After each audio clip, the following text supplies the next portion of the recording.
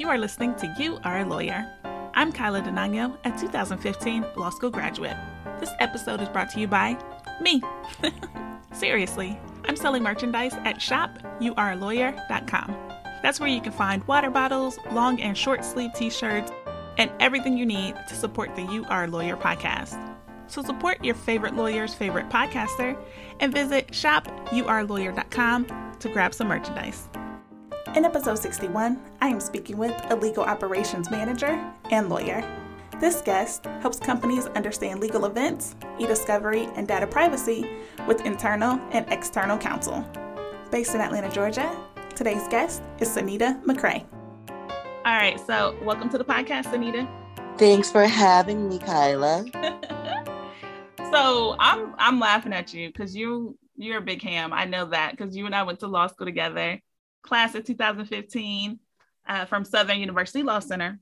So, Sanita, would you tell the audience a little bit about your background, who you are, where you're from, all of those good details? Okay, so my background is a bit, all over the place, but I'm able to use each piece of my background to build a foundation to where I am now. So I went to undergrad at Florida A&M University in Tallahassee, Florida, where I got a degree in broadcast journalism. From there, I was a reporter. I did education and government news, and I did that for TV and radio. Following that, I also did some work at a big conglomerate. But then I was like, you're literally working like 3 jobs. Yeah. This is going to work out. So I was like, what to do now? So then I went back to school, and I went and got a master's in public administration from North Carolina Central. Okay. And it was there that I realized, one of my ultimate goals is to open a nonprofit, but it also alerted me to some areas where I saw a space for the type of law at that time I wanted to do. So that's when it was time to go to law school. So I literally was finishing my MPA my first year of law school. Oh, wow. And so a lot of my law school credits, as long as I made a B or above, were used for my credits for my MPA. Okay. So get the law degree from Southern. And then as soon as I get the law degree, I ended up, realizing that I was going to be pregnant. And so it was, okay, you're pregnant and now you're studying for the bar exam. Mm-hmm. What are we doing here? Like, you're losing your mind. You don't know what you're doing. It's time to move back to Georgia, which I'm originally from. Although I went to school all over the place, I am a Georgia peach, born and raised. And so it was time to go back. And literally the first time I took the bar exam, it was just me sitting in there. Like my head wasn't in it. I was like high risk pregnancy. It was just a lot happened. And so I was just like, you know what? Okay, cool. I had my son and I wasn't able to like find a job. And I kept trying to work at different firms. I'd go in and, try to get to the family law part because that's what I was mostly interested in. And just working at firms, just watching the litigation, I was like, I don't think this isn't going to be me. And so I saw a job opening and it was something called a project attorney. Now, at this time, I had no idea really how big e-discovery, forensic, data privacy, cybersecurity, that whole area, I had no idea what it is or what it was. And for those who don't know what e-discovery is, it's electronic discovery. It's the things from back in the day where they used to drop those big boxes of paper at law firm. Now, those same papers are now stored on your tablets or your computers or your phone. And so now it's discoverable. And so working at this firm, started doing a project attorney, and it was like reviewing documents. So it's like a doc review. And so that was in 2016. And since 2016, I've been in this industry, and that's the e-discovery industry. They really taught me most of my skill set and built me up. I started as a project attorney, and it was there that it was early, like seeing like, hey, we see you able to do more. So then I became a litigation support specialist. And that's when it was more so of the preservation of the discovery data. I wasn't the person who was just reviewing it. Now I'm learning how to get it done with the forensics team. Yeah. And then from there, I became a preservation coordinator. So then now I have a team of my own. And I was embedded inside of a Fortune 500 company. And so we just did work for them. And from there, I literally would have stayed there because that's all I knew. I was able to move up I thought I was moving up. As I look back at it, it wasn't really a move up because it was one of those things where you're doing more work, but you're not seeing like the benefits of it. So time moves on. Right. You know, and that happens a lot is where people get so comfortable with you and piling on the work for you and they just know you're going to do it. And so that's kind of how they were. And then, like I said, just matriculating through the company and then they just dropped the bomb on us. They're like, yeah, you guys are going to be laid off. But before we lay you off, can you please train the firm that's going to take over to do your job? So that's like one of the biggest bad taste in my mouth that I've had. This company, I've been with you for so many years, and this is how you kind of did like people who were with you for like 15 years. Here I am, 6 years. And it was crazy that they just were by, and pretty much we noticed that they let us go and then reconstructed the name of our titles and then paid less. And so they knew that we wouldn't go for the pay decrease. So that was the only option I guess they saw. And so it was at that time, I was like, what better thing to do than take the bar again? So I was going to sit for the February bar or let go in December. And then again, that didn't work out. And so I'm like, I put so much pressure on myself with the bar exam. Like my life can't begin. I can't do anything. Oh my goodness. I don't have a job. And now, here's the bar exam again in my way. And literally the company that I was working for previously, networking, this lady called and she was like, hey, are you still looking for a job? I'm like, yes. She's like, I think I have the best opportunity for you. And I'm like, what are you talking about? So she was like, what do you know about legal operations? I was like, I mean, you can tell me what I need to know and then I'll figure it out. I know everything you need me to know. Right. Been doing this for years. Got it. And so she was like, that's the same attitude you need to have when you're in front of the attorneys that I'm about to put you in front of. And so I'm like, you told her that? Yes. This is the former lady coming to me asking, do I still need a job?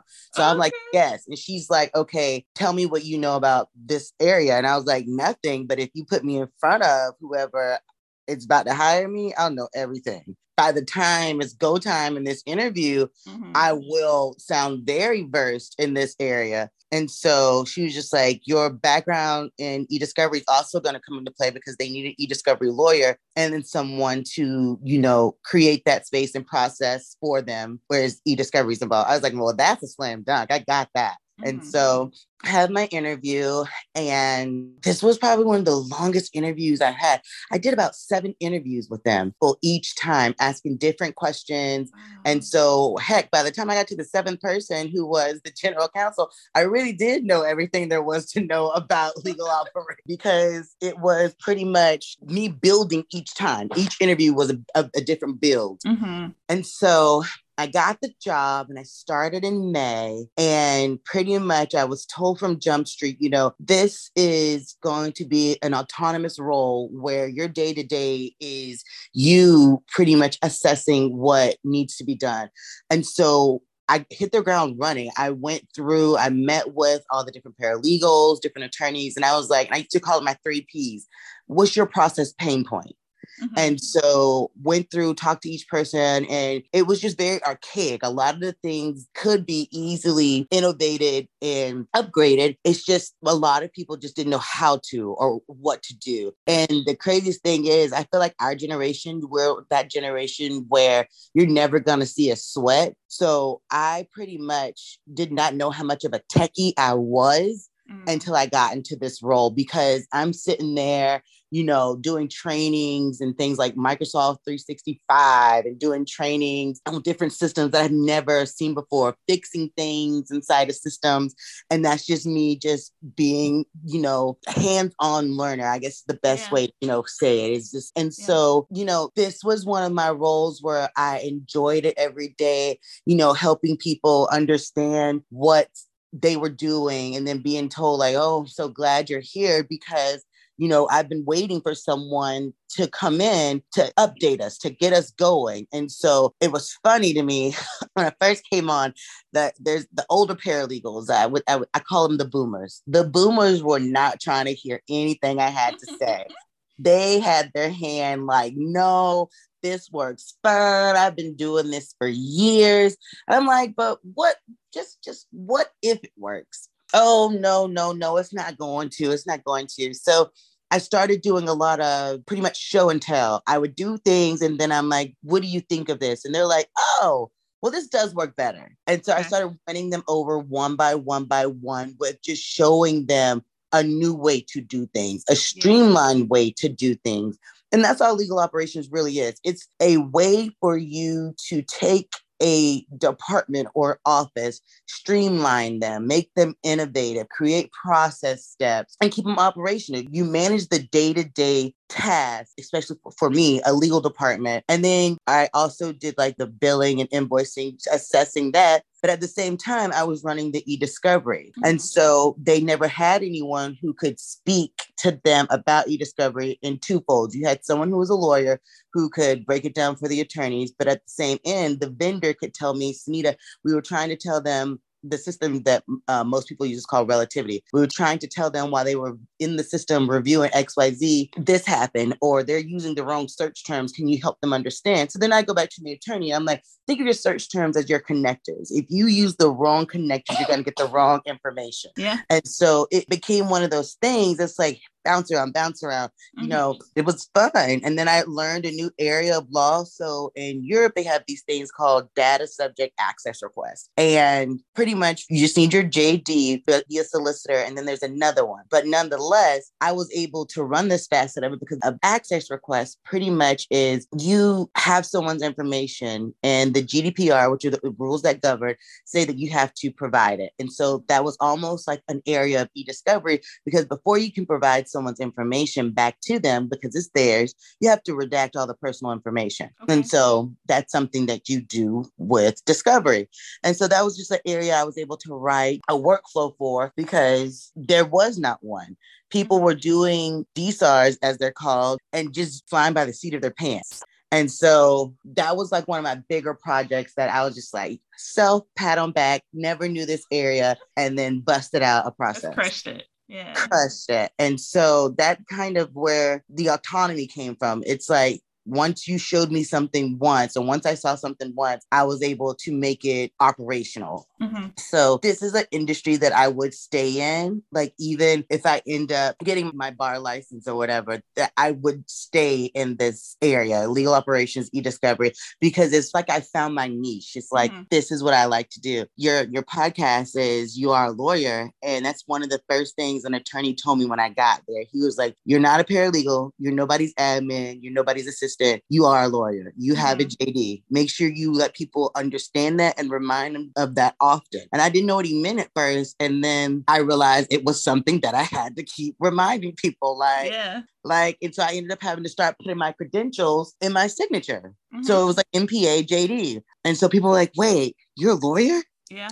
Yeah. I sure am. How can I help? I never knew that about you. You didn't ask. Hey, there you go.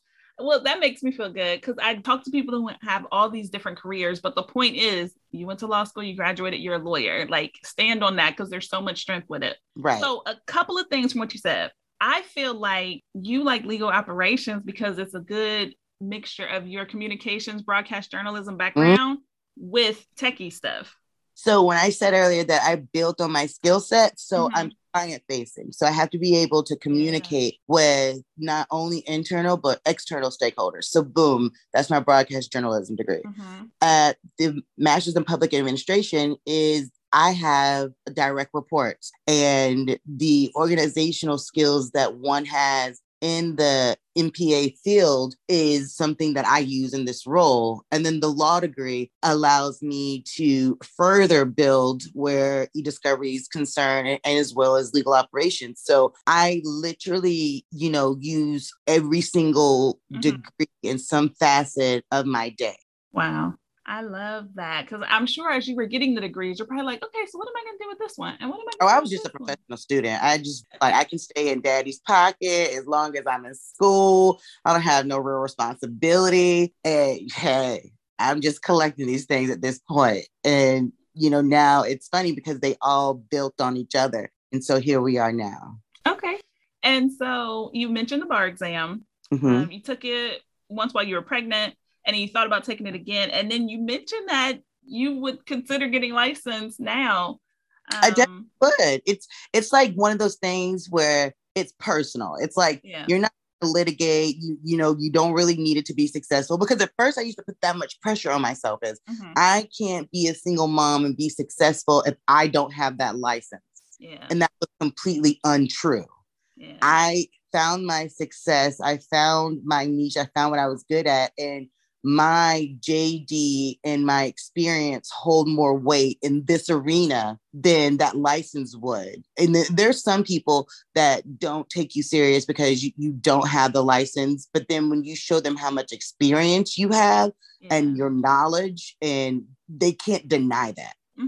So it is something that I would do. I wouldn't just like put that to the side, like, oh, you don't need it or whatever. Well, that is good to know. And then when you were working as a project attorney, were you telling people at that office that you were a lawyer and a law school graduate, or were you just letting your experience lead? No. So there, you had to. You had right. It was JD preferred. Yeah. JD. And then as I matriculated, you had to be eligible to sit for a bar. Okay. So there was the criteria going in there. And this was off the strength of this being a newer company, that they were taking a chance, because a lot of these companies were like, no, you need 10 years experience. You need your license because of the work you're going to be doing, the documents you will see. They're privileged and you need to understand privilege. And I'm like, yeah, being in law school, you learn privilege. That's not something you Got it. So they just broke it down a little differently. There were some, cases I couldn't work on because the client did want that license. But, I was able to stay doing doc review literally every day. So doc reviews usually are like 3 months assignment, 3 weeks, 30 days, just different time frame. I had gotten to a place where I never had any downtime. Okay. So I went from project to project until I became full-time and moved to a different area. Okay. I gotcha. So legal operations, eDiscovery, had you heard of operations before law school and before your first role? Did you even know that this type of work existed? Did not know it existed. It, like in law school, and I don't even know if it's just attributed to, our law school being civil law based. I don't think many schools up until, recently even spoke about eDiscovery or legal operations or any operational role, even like cybersecurity and data privacy. These aren't things that were widely spoken about in law school. I mean, that was 7 years ago. I wonder if technology has just moved that quickly and to where now it's such a big deal, data and privacy and all of it. And that's the thing. You can't really do much now without having so many things in play, because you have so many people who do ransomware attacks. And so most companies now have to have some type of cybersecurity, data privacy holds in place. And so I do think it's the times have pushed the needle. I do have a friend, she's in law school here in Georgia, and they do talk about, they have people come in and speak about eDiscovery, data privacy and stuff of that nature. And so I wonder, is it just here at this type of law school or is it everywhere? Yeah. I just know when we were there, this was not a topic of discussion. Right. Definitely not. I get real antsy at jobs, like 14 months and I'm ready for a new role, right? Like I've mastered it. What's next? And I've always gotten into a role, created a process, made a binder, tabs. I never felt like I had to be in every office. I always was like, this should always be transferable. Anyone should be able to pick up this binder, read it, know exactly what to do. Right. And that was just me. I'm like, I can be irreplaceable, but like my work doesn't have to be, right? Yep. And that is operations. And I've absolutely fallen in love with operations because I enjoy processes and making them make sense. It's something you can be proud of. It's like, I've given you, the roadmap from a 3-year-old to a 90-year-old, and anyone in between can follow this roadmap and be successful doing XYZ. And that's something that no one could create or had created before you put your hands on it. Yeah, no one even saw how all the pieces work together. Exactly. They were just like, you got this department and that one and this one. Yeah, so I love that operations is now a thing. It wasn't until I started looking for like new roles, and I would look for, literally Google the things I was doing, and I was like, operations. My title was coordinator.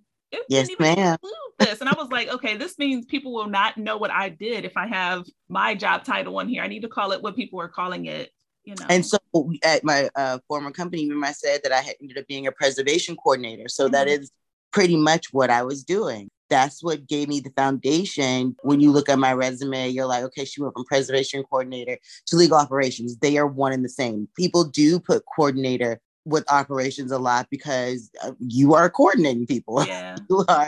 You are dictating to them what to do and explaining to them how and why. Yeah. And that is coordinating. That's true. That's true. So you went to three HBCUs, historically Black colleges and Yes. universities. Was that intentional? It was so intentional. So Okay. I'm from a place called Flowery Branch, Georgia. Okay.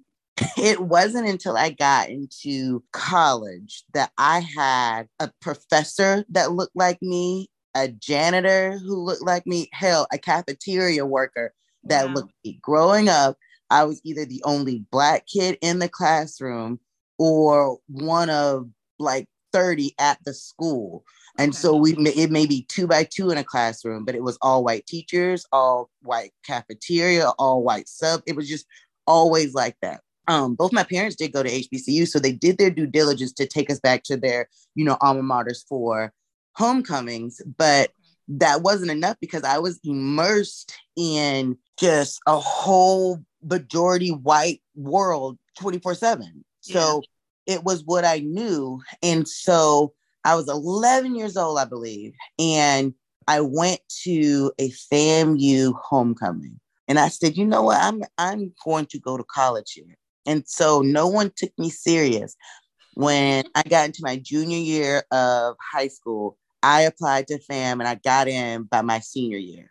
Okay. And my parents were like, you need to apply to other schools as well. This is when I'm applying to FAM. I said, no, I'm getting in there. Like, that's the only place that I want to. So my mom started applying to schools. I was like, well, just in case. I, Uh-uh. I'm going to apply you there or whatever. So it was very intentional. I knew I wanted to grow and immerse myself in my culture from an early age. I wouldn't change how my upbringing was because I feel like that was extremely foundational into how I'm able to sit on a phone call and be articulate or know how to shift my weight in a room. Those are skills I learned from how and where I grew up.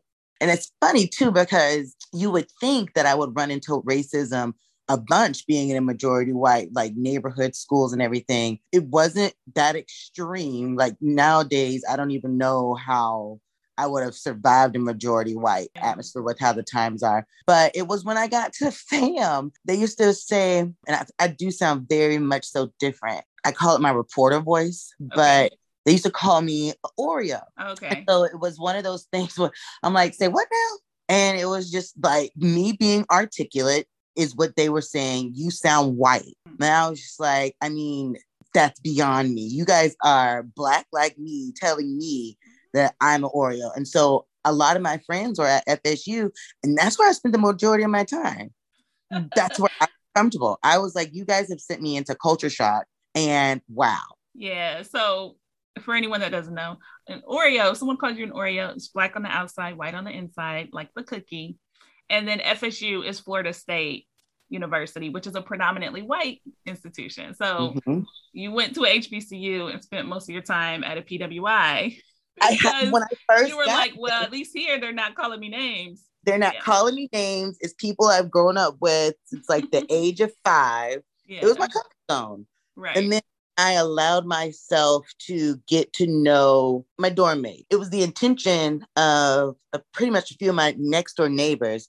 They would always invite me to like watch movies and stuff. And I'm like, I barely know you know.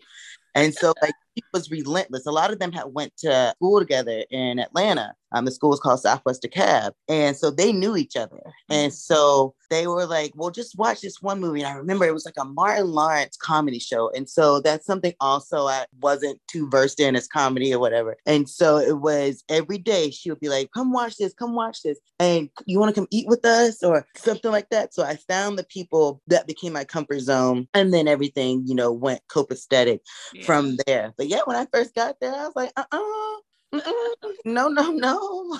And I'm sure you didn't notice most of that stuff when you were 11, when you first fell in love with FAMU. You just were like, I mean, and for those of you who have never seen the Marching 100, I would Google them. FAMU's Marching 100, that band solidified like the greatness that is FAMU. Mm-hmm. Not only was I there at a school who, you know, a lot of schools just had communications department. No, FAMU has a school of journalism. My degree on it says broadcast journalism. I have some friends who are graphic designs. We had newspaper. Like, it was a school of journalism. It wasn't just no communications. Yeah. And a lot of schools just had communications programs.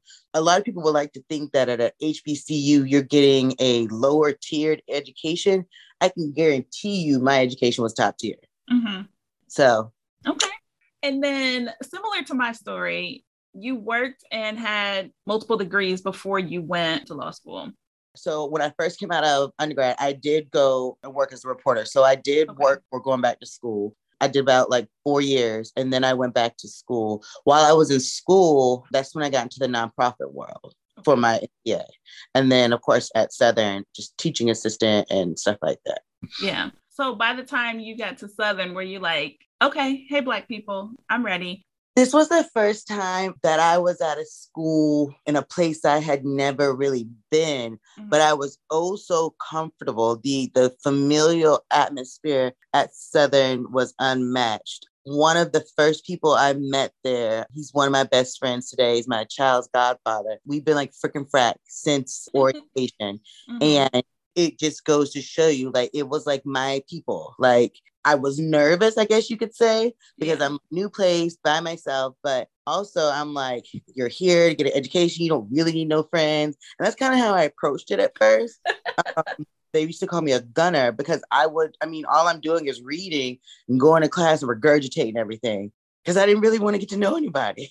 Yeah. I was like, I'm here to learn. I'm not here to do anything else. You know, that was short-lived. But that was my first approach when I first got there. Southern made you comfortable from the onset, and the people and the relationships that were built there are some of the strongest ones I have. And we were only school together for 3 years. Mm-hmm. And some people you didn't even meet until like your second or third year. Mm-hmm. Like you and I, we have a strong relationship, but it's different from like you feel like you make your friends early on. You're like, I don't need no new friends. I got my friends set right here. That wasn't the case at Southern. You were able to build real bonds. Yeah. And I mentioned school and working between there because we weren't 25. A lot of law students go right after undergrad and they're 25, 24. And so we were, more seasoned. But my friend I was just talking about, I think he just had his 30th birthday. I was like, good God. Like, right. Little baby, look at you. Right. They were definitely babies when they were at school. They were like, 21, 22. I think the median age was like 25. So you've mentioned it a couple times. I just can't let it go. Broadcast journalism degree. Mm-hmm. And then you worked as a news reporter. Mm-hmm. What happened where you were like, now I want to study public administration? Like where? What's the tie-in? For me, so my family is full of doctors. We got cardiothoracic surgeons, we got OBGYNs, we got dentists, we got, the whole, like the gamut. We got family physicians, nephrologists. Like, it's like Dr. World throughout my family. So there's a couple of us who kind of beat to our own drum. And it was like, I don't want to be a doctor. I'm going to do my own thing. So, you have some in education and you have, like some in banking and stuff like that. So with me in journalism, it was already like, girl, you're not going to make no money with that. And I just knew I was going to be the next Oprah. So I'm like, yes, I am. Mm-hmm. But it was like a constant, like, you're not going to make money. You're not going to make money. Just go to law school. My godfather, he is a prominent attorney, and he was like, I'll pay for it, just go. Then I had my uncle, he was like, don't you need a prep class for that LSAT? I'll pay for it. Like, it became like a familial, like, do it. And I'm just like, wow. And then, I'm assessing myself and I'm like, girl, you work at a radio station, you work at Macy's, and you work at a huge conglomerate. And that's still not paying this little rent for this apartment. I Yeah. guess I would drown right now with inflation. But back then, my low rent was $830. And I had to work 3 jobs at good places Yeah. to supplement my income. So I had to take a step back and I'm like, do you want to do this just to get to your Oprah spot, which is hard to break into markets? And then you're living in Atlanta, which is one of the hardest markets to break into. Mm-hmm. The reason I was at that big conglomerate is because my internship was there. And so they do feed-ins. Yeah. But I wasn't going to start at the top. I had to start at the bottom. Yeah. And so I took a look at myself and I was like, you know what? I went ahead, took my uncle up on it. He paid for me a little Kaplan program, took the LSAT. For those of you who don't know what the LSAT is this ridiculous test you have to take before you can go to law school that has nothing to do with law. So paid for the course, took the LSAT. I was like, okay, little LSAT score, started getting into schools. And so I had some friends already at North Carolina Central Law School going into their second year. So I'm like, you know what? I'll go there. And so not two things. I wasn't fully invested into law school when I went to North Carolina Central's law school. I was still like teetering and I almost felt forced because it wasn't something that I really was choosing to do. It was like just the pressure of it all. And so originally how I ended up in North Carolina is I was in law school, but I flunked out of law school my first year at North Carolina Central. And I was just like, you don't do this. Like, you graduated with honors from undergrad. Like, you don't make F's, C's, Right. D's. What's You don't happening do here? that. Right. And so literally, I flunk out my first year and I'm just like defeated. So I'm like, I'm over law. And so I started hearing about public administration. I found myself working with nonprofits a lot of women nonprofits. And so I learned, the best way to learn about nonprofits was actually through public administration. And so I ended up going to North Carolina Central's program. Mm-hmm. And I just ended up staying there and making A's again because in master's program you can't make a C. You have to make A's and B's. But me taking that master's in public administration and getting that degree and doing that work restored my self-awareness and self-worth and the education that I know and the person I was. I ended up graduating with a 4.0. Oh, and wow. That's when I was just like being in that administration program. And I'm like, I used to see a lot of victim advocates for rape victims, and they were just not equipped. And so I'm like, I want to have a nonprofit, but I want to be the attorney in the room to be able to advocate for these women, but at the same time, run to the courthouse and drop that TRO off. Right. And so I was like, boom, let's go to law school again. And so I ended up getting accepted into Southern's law school. And so because I had restored faith in myself because of my MPA, I got to law school this go around on my own merit, me wanting to go, me now having decided, what I'm going to do, that I tallied a lot of my classes my first year versus flunking out of them. And so I realized two things in life through this journey is when someone forces me to do something, it's going to be half-assed and it's not going to be to the highest caliber of the things that I can do. When I want to do something and when I put my mind to it, it gets done. I definitely graduated with honors from Southern. When I feel like I'm being forced to do something, it's a part of my life that I know now it ain't going to go right. It's not going to be the best. So sitting for the bar right after school, pregnant, but you're just supposed to do it right after school. You're like, I'm going to go through the motions, but ain't nothing going to happen here. Nothing going to happen. Sure enough. I stayed in Baton Rouge for a while. We used to study at CC's because it was across from my apartment complex. And I would just lay on the table and fall asleep. Like while they're studying, grinding out, I barely could keep my eyes open. Oh, and good old CC's, community coffee. Yes. Coffee. So I was downhill from the get-go. Like I'm trying to listen. You were also pregnant. Yes. But yes. My butt. I just wanted to sleep, eat, and reading and memorizing were just things. It was so hard to do. Yeah. You had just looked at Louisiana law for 3 years, and then now you're studying Georgia law. So yeah, put myself right in a common law and so much so was so foreign. That is something that I regret not doing, is sitting for the Louisiana bar, then going to common law. Yeah. Okay. So, Sonita, this has been fantastic. Is there anything that you want to share with the audience, anything you haven't said so far about your journey, how you feel about law school, how you feel about legal operations and e-discovery, any of it?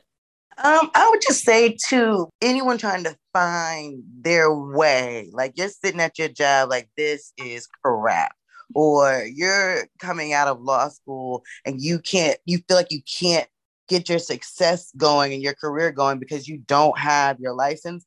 I want you to know that's a lie.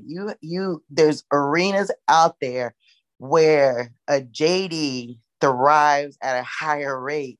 Sometimes than someone with their license. You just have to put yourself out there and learn there's other industries to work in. And you surprisingly will probably be damn good at it. So don't be afraid to fly. Don't be afraid to fall.